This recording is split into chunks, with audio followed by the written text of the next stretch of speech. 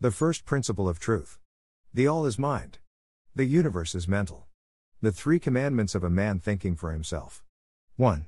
Thinking has a colossal future. 2. It's not a university, you have to think here. 3.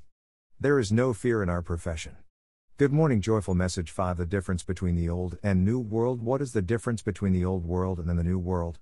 The same as between hell and heaven. Let me tell you a short story. One day Swami asked Siwa, Mister, tell me what heaven and hell look like. You want to know? Come with me, I'll show you, answered Siwa, and led him to the place where Swami stood in front of the 2 doors. Opened the first. In the middle of the room there was a round table with a large dish with food on it. The food smelled so aromatic that Swami felt an indescribable hunger. People sat around the table, emaciated, sad and grey. Each of them was holding a spoon with a very long handle attached to their hands. Anyone could reach the vessel with a spoon, but could not get enough of the food, for the handle of the spoon was longer than the hand. Swami gave him a shiver at the sight of this suffering and unhappiness. You've just seen hell, said Siwathan. Siwa opened the second door. The room looked exactly the same. There was exactly the same table in the center of the room, and on it the exact same dish full of delicious food. People were sitting around with the same long spoons attached to their hands. However, they were all cheerful, in great shape, and had a lively discussion. Peace radiated joy and prosperity. I don't understand, said Swami. Simple, answered Siwa. These happy people have learned to feed each other, while the greedy ones can only think about themselves. That is the difference between the old world and the new world. Thank you.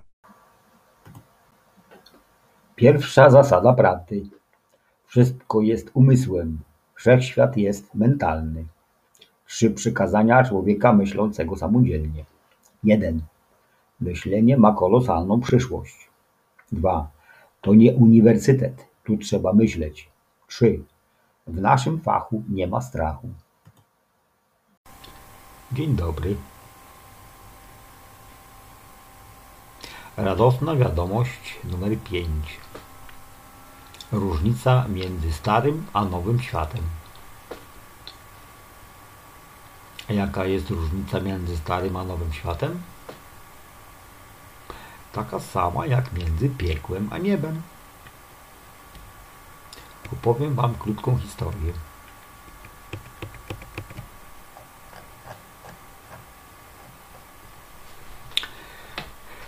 Pewnego dnia Swami zapytał Siwę: Panie, powiedz mi, jak wyglądają niebo i piekło? Chcesz wiedzieć? Chodź ze mną, pokażę ci, odpowiedział Siwa i zaprowadził go do miejsca, w którym Swami stanął przed dwojgiem drzwi. Otworzył pierwsze.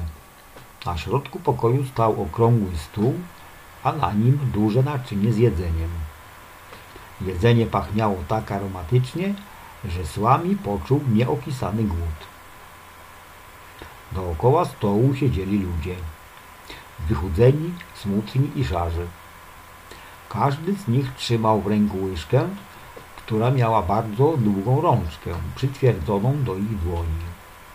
Każdy mógł sięgnąć łyżką do naczynia, ale nie mógł nasycić się jedzeniem, gdyż rączka łyżki była dłuższa niż ręka. Swamiego przeszły ciarki na widok tego cierpienia i nieszczęścia. Właśnie widziałeś piekło, powiedział Siwa. Następnie Siwa otworzył drugie drzwi. Pokój wyglądał dokładnie tak samo. Na środku pokoju stał dokładnie taki sam stół, a na nim dokładnie takie samo naczynie, pełne wyśmienitego jedzenia. Dookoła siedzieli ludzie z takimi samymi długimi łyżkami, przytwierdzonymi do ich dłoni. Wszyscy jednak byli weseli, w świetnej formie, prowadzili ożywioną dyskusję. Pokój promieniał radością i dobrobytem. Nie rozumiem, powiedział Swami. To proste, odpowiedział Siwa. Ci szczęśliwi ludzie nauczyli się karmić siebie nawzajem, podczas gdy tamci, chciwi, potrafią myśleć tylko o sobie.